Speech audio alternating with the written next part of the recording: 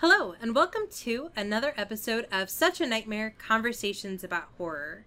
My name is Catherine Troyer, and joining me, as always, is Anthony Tresca. I'm joining you? What? For real? Get out. Stop it. That was the worst thing I've ever heard. Gosh, it's so bad. This is a podcast devoted to thoughtful discussions about that fine line between the horrific and the horrible, like Anthony's puns. I'll take it. Each episode looks at a specific horror text that is, for better or worse, giving us nightmares. And if my amazing pun didn't already cue you in, this week we're going to be talking about the 2017 film Get Out.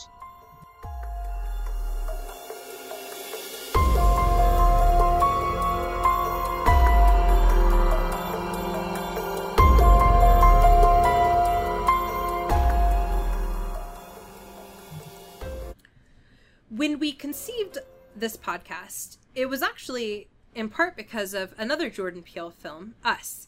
Right. And it was the fact that when that film came out, you know, it was being praised and really positively regarded by all these people. But there were a whole bunch more people who sort of like sneakily would ask each other, like, but what did you really think of the film? And it was that initial conversation when Anthony and I realized that despite what is oftentimes a very big difference in the types of films that we like otherwise, when it comes to horror, we have a lot in common with each other, and oftentimes what we have in common isn't being matched by the larger consensus. And that was true for us, but it's not true for Get Out, because I think everyone disagrees that Get Out is a really good film. Yeah. I mean, there are some critics who knock it as being like, they're saying they like hit on particularly Jordan Peele and his directing. They're like, his directing is good, but it's the work of a first-time director, for sure. That's like if anyone is criticizing anything about Get Out, that is the criticism. But yeah, you're absolutely right. Get Out is kind of like universally beloved. It's got overwhelming positive response. Rotten Tomatoes has got a 98% from critics. Metacritic is an 85%. And it was nominated for 4 Academy Awards. So that's just about as much of like a positive thumbs up from the industry as you could really expect to get.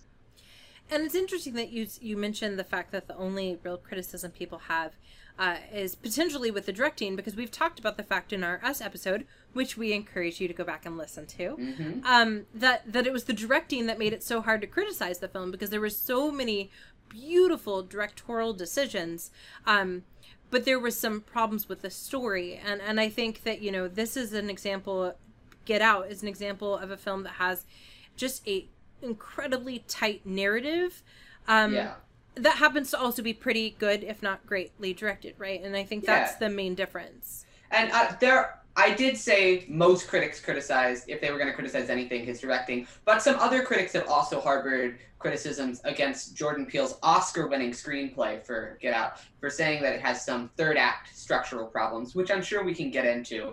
I don't agree with those criticisms. I think that the third act is pretty great, as is the rest of the film. But I just want to be upfront about the criticisms that are harbored against this film. And if I were to make an argument for why Get Out, I think, works so well, it would be in part because this is the project that Peele was thinking about and working on and focused on for a very long time. And, you know, not that he didn't have Us running in the background too, but there is something to be said for that first project of a screenwriter, where it's that project that they've been kind of chewing on for a while. And so I agree. I don't feel like there's a problem with the third act, but it is certainly a great departure from where people might be expecting it to go, right? Yeah, you're absolutely right. This is something that Peele had been sitting on for a good long while. He had always seen the connection between the horror genre and the comedy genres. He says that so much of it is pacing and so much of it hinges on the reveals. And so that his background in comedy gave him some sort of he calls it a training for the making of this film. And he's had this idea, this desire to do something in the horror genre since way back in 2013, when he was shooting a movie with Keegan-Michael Key, his frequent collaborator. He had this idea, and Keegan-Michael Key set him up with Sean McKittery, who was someone who would eventually go on to produce Get Out, because Keegan-Michael Key was just like, Jordan's got this great idea, he's a horror fanatic, and you've got to hear what he has for this pitch. And that pitch was for Get Out. So he's been like stewing on this idea. He's been particularly interested in the overlap between horror and comedy for some time now.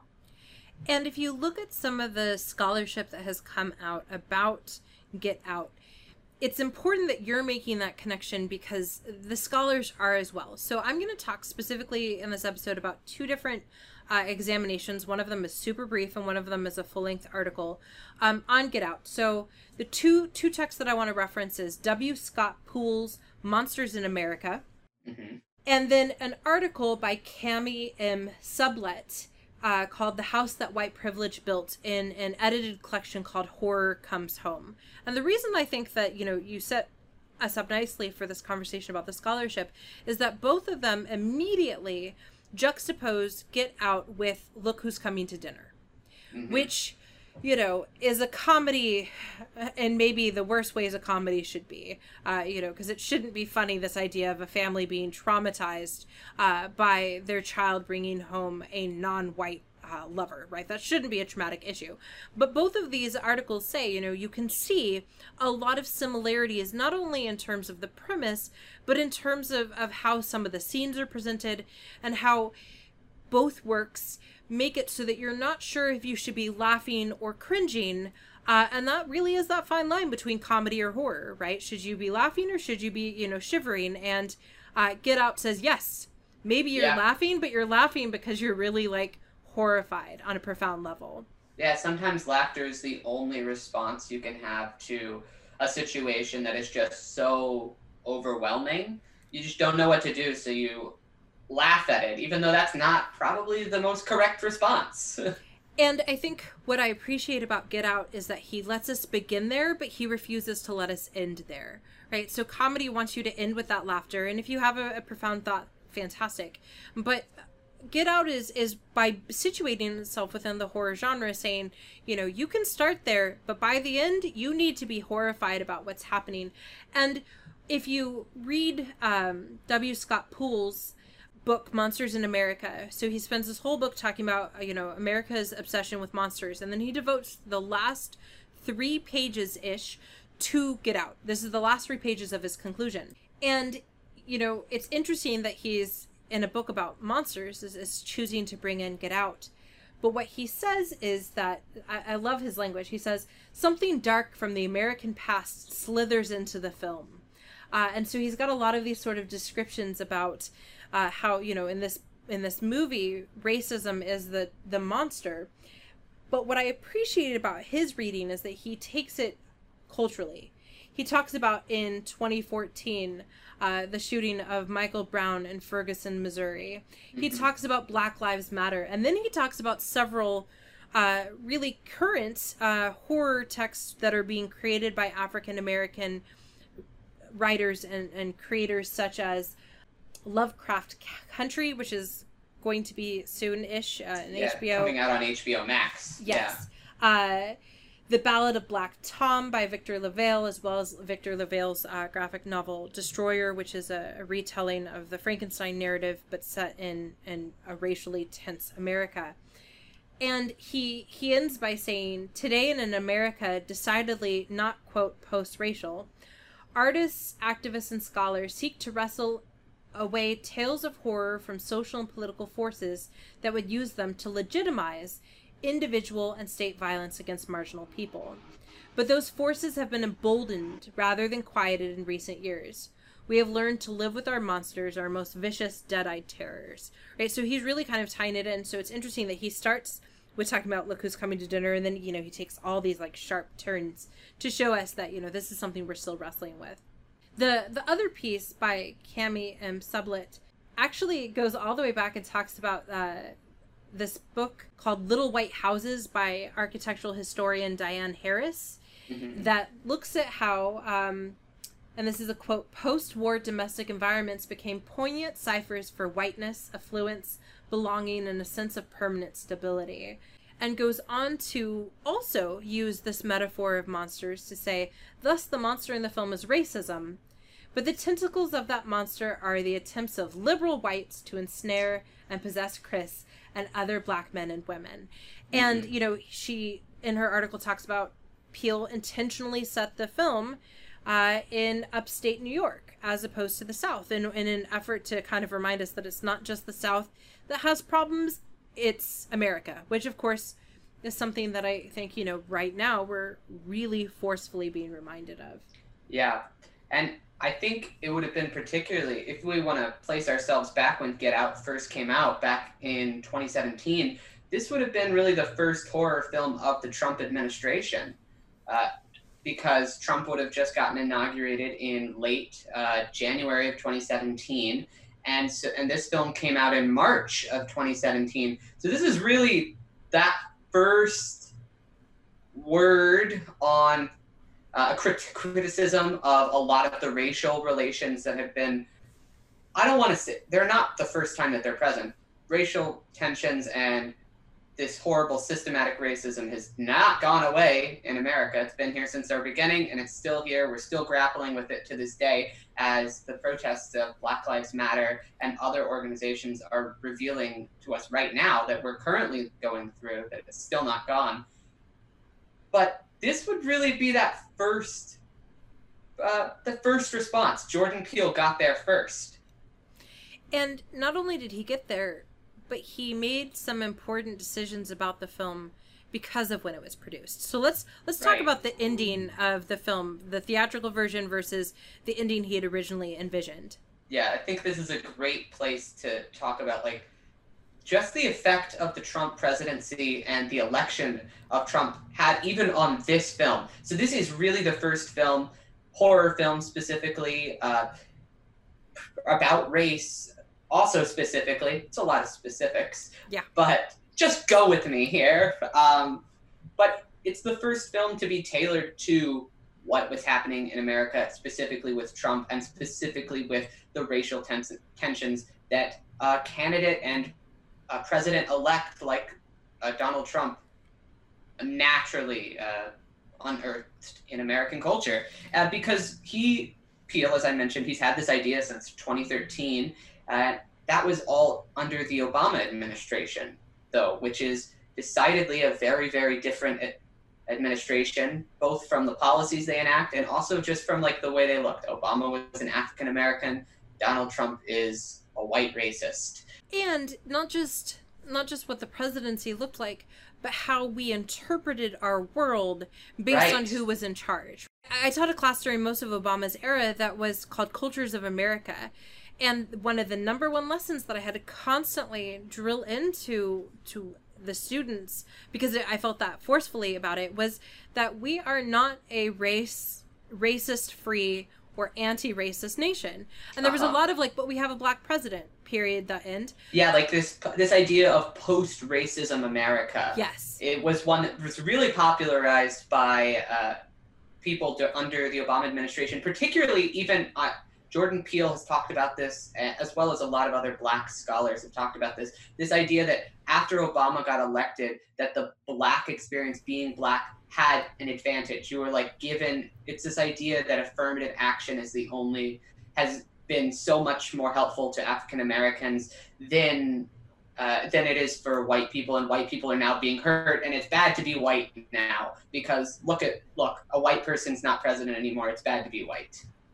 And so the ending that he originally created, which is markedly different from the theatrical release edition, shows Chris killing Rose. Yep. Strangles her. Jumps to 6 months later. And then he goes to prison for it. And so would you describe that scene between Rod and Chris and then what Peele had to say about it? Yeah, so I watched the film, and then I watched the... deleted scene, this alternative ending, and then I watched it with Jordan Peele commentary over the top, and it was really interesting to hear him talk about this scene and ultimately why he didn't include it in the theatrical release of the film. So it jumps to that 6 months later where they're in jail and Chris is not looking at Rod. They're not making eye contact while he's trying to like reason with him and be like, I'm going to get you out, I'm going to work. And then eventually Chris looks at him and says, he's like, basically, I'm paraphrasing here, but he's like, it's not worth it, I'm not getting out, this is what the system is designed to do. But then he says, I beat it. And Jordan Peele is talking about how this is referring to when he went back to save Regina, who was the woman, the African-American woman who was working at the house, who had the mind of the grandmother in her. When he went back to save her, he was freeing himself and his soul from this burden that had been weighing on him since he didn't do anything about his mom's death. So even though he was trapped literally, he was freed spiritually. But then Peele also talked about why they changed it, because saying that we're still racist in 2017 was not as much of a gut punch as it was in the Obama administration. Saying, hey, we're still a racist country that was founded on racism and still has racism in our everyday lives, under the Obama administration was kind of unheard of. But now, because of the election of Donald Trump and everything that the world was going through, saying America is racist was no longer as much of a hot take as it was when he was originally conceiving the film during the Obama administration. And so he talks about the fact that, you know, he realized that what we need now is a hero, right? And more of a happy ending. And of course, it's not a happy ending because we see that he may be driving away, but the system still exists and the society will find another way, right? So it's definitely not a super happy ending, but it is the ending that I think you're right, that we needed, because that's not where we needed the gut punch to be. Where we needed it to be remains this idea of we are so much closer to our history of slavery than we've ever envisioned or been willing to acknowledge. And B, that is equally as true for white liberals as it is for sort of obvious racist signs such as the KKK, right? That we as a nation are dealing with this monster. And so, yeah, I think it's what I like about that and what I think is important is that sometimes this film, by Jordan Peele, but also by just sort of scholars, is referred to as a social thriller, right? Mm-hmm. And I think that this shows, to go back to something we've talked about a lot, and that is that a horror film is a product of its time, and it should be a commentary on its time. And Peele was willing to alter the ending of his film to ensure that that aspect of horror was communicated. And that makes me so happy, because a lot of times when you see alternative endings, it's either things that don't make sense anymore because they cut out a whole bunch of scenes in between, or it's just the director being like, I don't know, we could end it happy, we could end it sad, who cares, let's find out what the audience likes. But Peele was like, this is what the audience needs, this is what America needs. He was like, America, after, and this is Peele talking about it, several high-profile police shootings of Black people, Peele had said that the conversation and this discussion around race had become more woke. And after gauging the reception to the original ending at test screenings, he decided it needed that more happy ending. But he was insistent on keeping a moment where the audience believes that Chris is about to be arrested, because he thinks that would preserve the intended reaction that the audience is supposed to have to that ending. And it's true, because there are lots and lots of horror films where oftentimes our final girl, right, has just, killed the bad guy, right, and is covered in blood and gore of her friends, the killer. And at the end of a lot of these movies, there's a scene where someone drives by and picks them up. And sometimes it's someone who's driving by and picking them up and is going to be themselves evil, and sometimes it's the rescue. But in none of those films do you worry, I wonder if this person's going to go to prison for these crimes, right? Like, I wonder if they're going to have to face this system that is going to immediately assume that they are guilty. Yeah, Jordan Peele says that exact same thing in the commentary. He's like, think about it for 2 seconds. The house with all the evidence has just burned down. It's a African-American man who the police have just walked up on him strangling a young white woman who has been shot. Yeah. What do you think is going to happen? And there are, I can think of, for example, the not so fantastic Descent 2, right? So The Descent was a lovely film. The Descent 2 was a bit rough. In that film, the police are like, I don't know, lady, everyone that you're with is dead. I think you might be responsible. But that's one film, right? One out of how many? And so, yeah, I think that by keeping that sort of moment where we're going to assume that he's going to have to, quote, pay for his crimes, it reminds us, oh, that's not okay, right? That's not an okay system that we operate in. And then we can still have a happy ending. I remember watching that ending. I saw Get Out the first day it came out in March 2017. My friend and I went to the theater, and we were the only two white people there, which was very shocking for I was from a small East Texas town where it's far more predominantly white than it is any other minority group. But this theater was completely sold out, and it was almost entirely African American people, with my friend and I being the exception. And as we get to that final scene, the reaction when the police lights came on was like nothing I had ever experienced before. Everyone in that theater knew that the police showing up was not a good thing. Universally terrible. This situation was dooming for him. And so Jordan Peele definitely still got that intended reaction and that intended just thought of like, because it's so normalized to just assume police in film, good. They're here to save, they're here to help. We've seen so many like police films in which they're the heroes, they come in, they're the savior. But that is not the reality for a large portion of our population. So this audience reaction to the film was something that actually worried Jordan Peele as well. He talked about this in an interview with the LA Times. He was worried about the film's chances of success because he said, what if white people don't want to come to the movie because they're afraid of being villainized with black people in the crowd? Or what if black people don't want to see the movie because they don't want to sit next to a white person while a black person is being victimized on screen? And so Jordan Peele was acutely aware of what he was tapping into and how sensitive of a subject it was. And I too saw the film in theater, and as I think is the case for a lot of film goers, right, it was a predominantly black audience. And so it did create a very different viewing experience for me, and I will forever be grateful for it because I was having to do the very things that this film is talking about. And that is I was having to think twice about my bodied reaction to things in light of the environment that I was in, right? So I was always making sure, I didn't want to be laughing if it didn't feel like the entire collective was laughing. Yeah. And except for the one scene that is probably one of my favorite minor scenes, right? Like a scene that doesn't actually matter. And it's that moment where Rose is wearing headphones and she's eating Fruit Loops, and she's like on the hunt for the next person she's gonna catfish and victimize. And it just cracked me up because it was like you could hear Peele saying, what would be the whitest thing that the whitest person could do? And it's eating dry cereal while listening to your iPod. And that cracked me up because like I was so happy to see this ridiculous depiction in a film that is talking about why we need to be really careful about ridiculous depictions. And so it was just kind of a great moment to experience with an audience that was primarily very different from me, and that added something that I wish we could always experience horror films in such a way.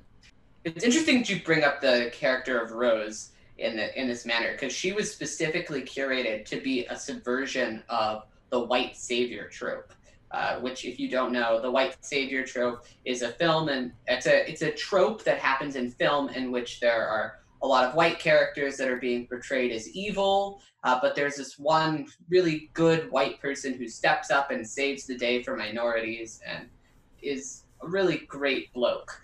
Well, Peele and Allison Williams, who play Rose in the film, decided they did not want to take that approach with Rose at all. They framed her as a teenager who was stunted through emotional development. She's not the victim of indoctrination, hypnotic, or Stockholm syndrome, but this is directly from Allison Williams. She's simply evil. After her intentions are revealed, her previous soft and welcoming appearance becomes a vision of cold elitism, with hunting wear, a white dress shirt, and sleek ponytail, and she even hangs photographs of her ex-partners on her wall like hunting trophies. And it's that attention to detail in all manners that just makes it such a good subversion. And we've talked before about Peele's awareness of where his film is sitting in a cultural context. But I think here is also another good example of Peele being very intimately aware of where his film fits within a cinematic context. Because we have films like White Zombie and I Walked with a Zombie, where the whole point is that we have this delicate, soft female, white female, and oh no, this scary, monstrous black men are encroaching upon her delicate, soft sensibilities. Right. And, you know, that is some of our earliest American horror. And so we get to see like that premise being played out at the start, right? Of like, here's this delicate, soft female, white female, and then we get to realize that she's none of those things, and that she's actually, like you said, she's evil. She is not a product of this, and therefore a victim too. She is a monster as much as is racism, and I think that's really, really important. And it's important for it to be that way with the love interest, right? We need to understand that this is something that we should be affronted by because of the fact that there's not a single reason that she should be the way she is, right? No. We can't be like, well, at least at the end, though, she realized that, you know, he's a person. She doesn't care. Nope, not at all. And so, in some ways, I think, you know, that's spot on. She's perhaps the most evil character because she's the one who understands that Chris is a real person who has spent months wooing him, or at least weeks, right? Yeah. And she says that he was one of her favorites. So she even suggests within the context of the film itself that she did care about him, but that ultimately she doesn't care because she doesn't think of him as enough of a human or as a real person to really care. He's more like an animal to her, and that's just how twisted and evil this character is. It is so hard, I think, for the vast majority of Americans to understand what it would have been like to truly believe that someone was a piece of property. But this film shows that we are systemically still doing that, right? We may not be doing that on an individual level, but the Rose character allows us to see how easy it is, you know, for that to still exist in our society. And then the white liberal part of it, right? I would have voted for Obama a third time if I could have, shows us that it is also easy for you to still be trapped in this belief that you can own people or own their experiences, even if you consider yourself to be abhorred by the idea of slavery, right, and racism. Yeah, and Jordan Peele really gets right to the heart of this, saying the real thing at hand here is slavery. It's some dark shit. And addressing the systematic part of this, just how all-encompassing racism and slavery and this horrible treatment of marginalized groups was, and continues to be in America. He says that the character of Hudson, who is the blind man who bids for Chris and ultimately wins the right, I'm doing air quotes there, to take his body away from him. And he said, Peele talks about how he should be, in theory, the farthest away from being racist because he's blind, but he still plays a part in the system of racism. And the way it manifests in this movie is, a guy who believes that the eye of this black man would make him a better artist. This black artist, and being black is, not being black is what's separating him from being a success or failure. And so even in this guy who is blind, you're still seeing systemic racism emerging. And I would argue that one of the most effective ways that Peele reminds us of this systemic issue, and that this is something that goes beyond just, you know, a cult of evildoers or whatever, is through some really intentional decisions of setting and set design. Mm-hmm. So Sublett talks about the fact that the house very clearly, you know, brings forth imagery with its columns and with its wide lawns of the South and plantations. But I actually want to talk about more specifically the way that Peele makes everything, every place as well as every scene, feel like it could happen in your home. So the bidding scene, right? You know, it doesn't feel dark because it's happening outside in a bright daylight, right? And it's kind of got some cheerful music going on. But perhaps everyone's holding up bingo cards. And everyone's dressed, you know, in their Sunday finest, and it just feels, you know, like something that you could easily find yourself participating in. But I think for me, the scene that showed me that Peele is truly a master of the craft is his set design for the basement. Because it would have been so easy to have the entire basement look like the surgery room, right? You know, if you're going to have a basement of torture and, you know, brain transplants, why would you bother to make a room that's going to have, you know, this like nice little ping pong table and a little old fashioned TV, right? But the reason that we have it is because it should feel like something from the 1950s-ish, right? It shouldn't feel like something that is outside of our scope or really outside of our lifetimes. It should feel familiar and it should feel comfortable. And the fact that that is the site where we understand just how seriously broken the system is, we should be making that uncomfortable connection. And I think that Peele does that in a fantastic way that I think other films, like, for example, the Hostel franchise, where they have, you know, like a clear warehouse where you're like, evil happens there, right? But by making it this domestic space, we're forced to confront some really important truths that, again, are 100% dependent upon Peele's eye as a director. Yeah. And this is all established in the cold opening, in the very beginning of the film, in which you see Lakeith Stanfield, who... incredible actor. He's gone on to do a lot of really important films himself. And one of my favorites, I'm just giving a bit of shout out here, Sorry to Bother You. If anyone hasn't seen that film, I would suggest watching it immediately. He is amazing in it, and that film is incredible. A little weird, but very good. And back to the scene at the beginning of Get Out, though.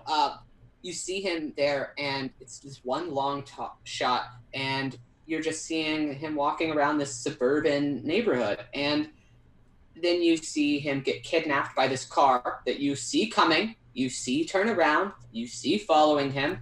And because of that, Jordan Peele is training the audience to be afraid of what they can see. So much of horror is about this fear of what you can't see, what's not there, the unknown. But this film is not like that at all. Jordan Peele wants you to unlearn that this fear of the unknown and what we can't avoid that has been kind of drilled into us by other horror films. Like, I mean, earlier this year we talked about The Invisible Man and just how well that film did at teaching you to be afraid of nothing. Well, this is the exact opposite. He wants you to be afraid of what you can see, what happens in the light, and what people can get away with in plain sight. And he also wants you to be afraid of all the things that we have taught ourselves are the things we should want the most, right? So he is, by setting it in the suburban environment at the beginning, by showing us a street in which anyone can drive up and nobody looks out their window, thinks twice, right? He's taking what we've decided is the American dream of owning your own home, having every house look the same, you know, having distance between you and your neighbors, but not too much distance. But he's taking all the things that we have said, this is what it means to be wonderfully American. And then he says, but that's not true. Certainly not for everyone, but also maybe for no one. And so we get all of that in this beautiful cold opening that shows what we talked about in Us, right? Which is that Peele's a master of this, like, 5 to 7 minute, depending on length, you know, story. He's capable of taking this snippet and communicating everything that needs to be communicated in it, putting it at the front and having it serve as a foreshadowing, but one that still adds to the narrative, sort of independent in its own right. And our biggest complaint with Us wasn't the cold opening with the little girl and the carnival, because that, again, might be some of the most beautiful cinematography. Yeah, that's a masterfully directed, written, acted scene. But that's the third cold opening of 4 Right. in the film Us. And so I think the difference is that in Get Out, Peele knew what we should be reaching our hand into and pulling out as the source of horror. And it should be a shared source of horror for everyone. It's a complicated one. It's a complex one. Because it's not just slavery. It's slavery and the lingering racism, but also our systemic issues, but also white liberals, right? Like, it's a complicated source of horror. But again, it's a very limited and focused one. And the end result in my mind is, I don't know, do I want to say like a flawless film? I mean, I don't know. I can't off the top of my head identify something that I would immediately say prevents it from being gosh darn close to flawless, if not flawless. Yeah, I don't know if I can disagree with you. Yeah, and again, I'm sure there's something, right? Like, if we had like 48 hours where our only task was to identify a flaw and we didn't get to eat until we did, I'm sure we could find something. But I think that this film, what makes it so powerful is that it's not just the film we needed at the start of Trump's administration. It's the film that we need now as we are nearing the end of at least his first round of administration. A lot of people have been revisiting this film because of this new wave of support for Black Lives Matter and these new protests that have continued to go on in the country, and this new commitment, or what seems to be a new commitment, to people learning and educating. And this is one of the films that people turn to, along with a lot of things directed by Ava DuVernay. Spike Lee is another one who people turn to. And this is one of those films. Jordan Peele clearly has something to say, and I think it's something that can be helpful right now. And I also think that we owe that, as horror fans, right, as horror scholars, we owe this film a debt of gratitude too, because it was at the start of what I'm seeing as like the renaissance of horror, and us being reminded that something can be horror and art. It can be horror and a commentary, and it can be horror and, you know, a truly masterfully crafted film. Like, those are not independent of one another, and that just, in my mind, will make this a film that I'm willing and ready to incorporate in as many, you know, discussions and classes and examinations as I can, because it is that important, I think. Yeah, it's important, and I don't know if you can sense this from our conversation, but it's also a film that is kind of difficult to talk about because you have to be really careful. It requires a lot of self-examination. I mean, we're both two white people who are having to talk about really sensitive matters of race, systematic prejudice, and oppression against groups of people, to which we have not experienced. We are not a part of those marginalized groups. And so these are difficult conversations, and they're messy conversations, and they are hard to do, but they're important. This is an important thing to be talking about right now, and probably forever, because it doesn't seem like, unfortunately, systematic racism is going away. It's not something that's going to just be ended overnight. We can't flick a light switch and just turn racism off, particularly in a country like America that is just, it was founded on it. One of the things that this film requires us to do is to remember that it's not only a complicated conversation, but that it's one that we can't ignore, but we also can't get rid of by saying things like, I would have voted for Obama a third time. Yeah. And that what this film reminds us is that, you know, microaggressions are the baby monsters of us thinking that we have the right to take over a Black person's body, because microaggressions allow us to say things like, I bet you're really good at sports, which leads us to, you know, as the film shows, this belief that we can appropriate Black bodies for our athletic desires and feats, which of course we've seen through various people who say terrible things about their NFL teams.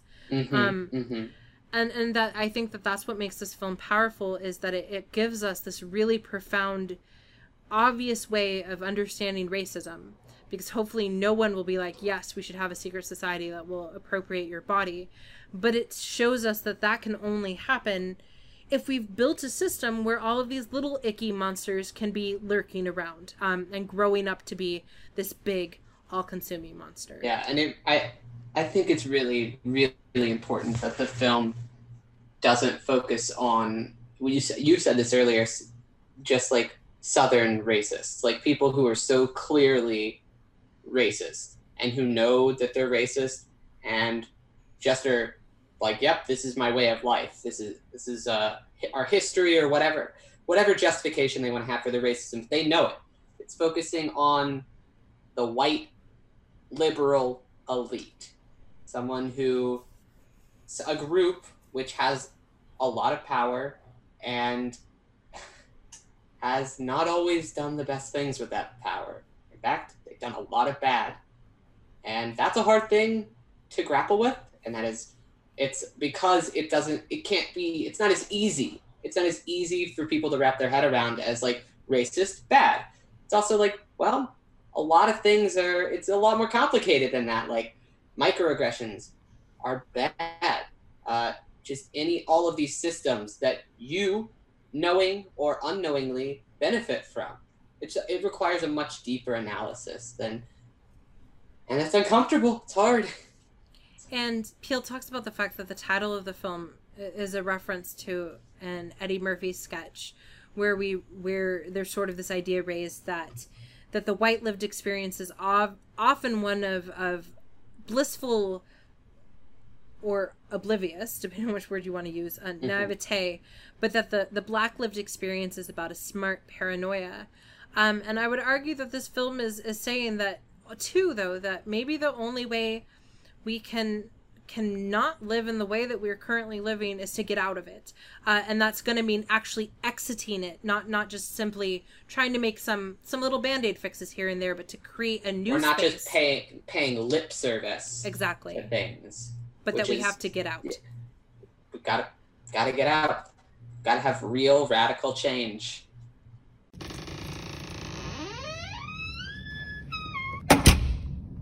We're going to continue our exploration of how the horror genre reminds us that elitism in any form is highly problematic, but we're going to do it through a very, I think, in many ways, radically different film, and that is 2000's American Psycho.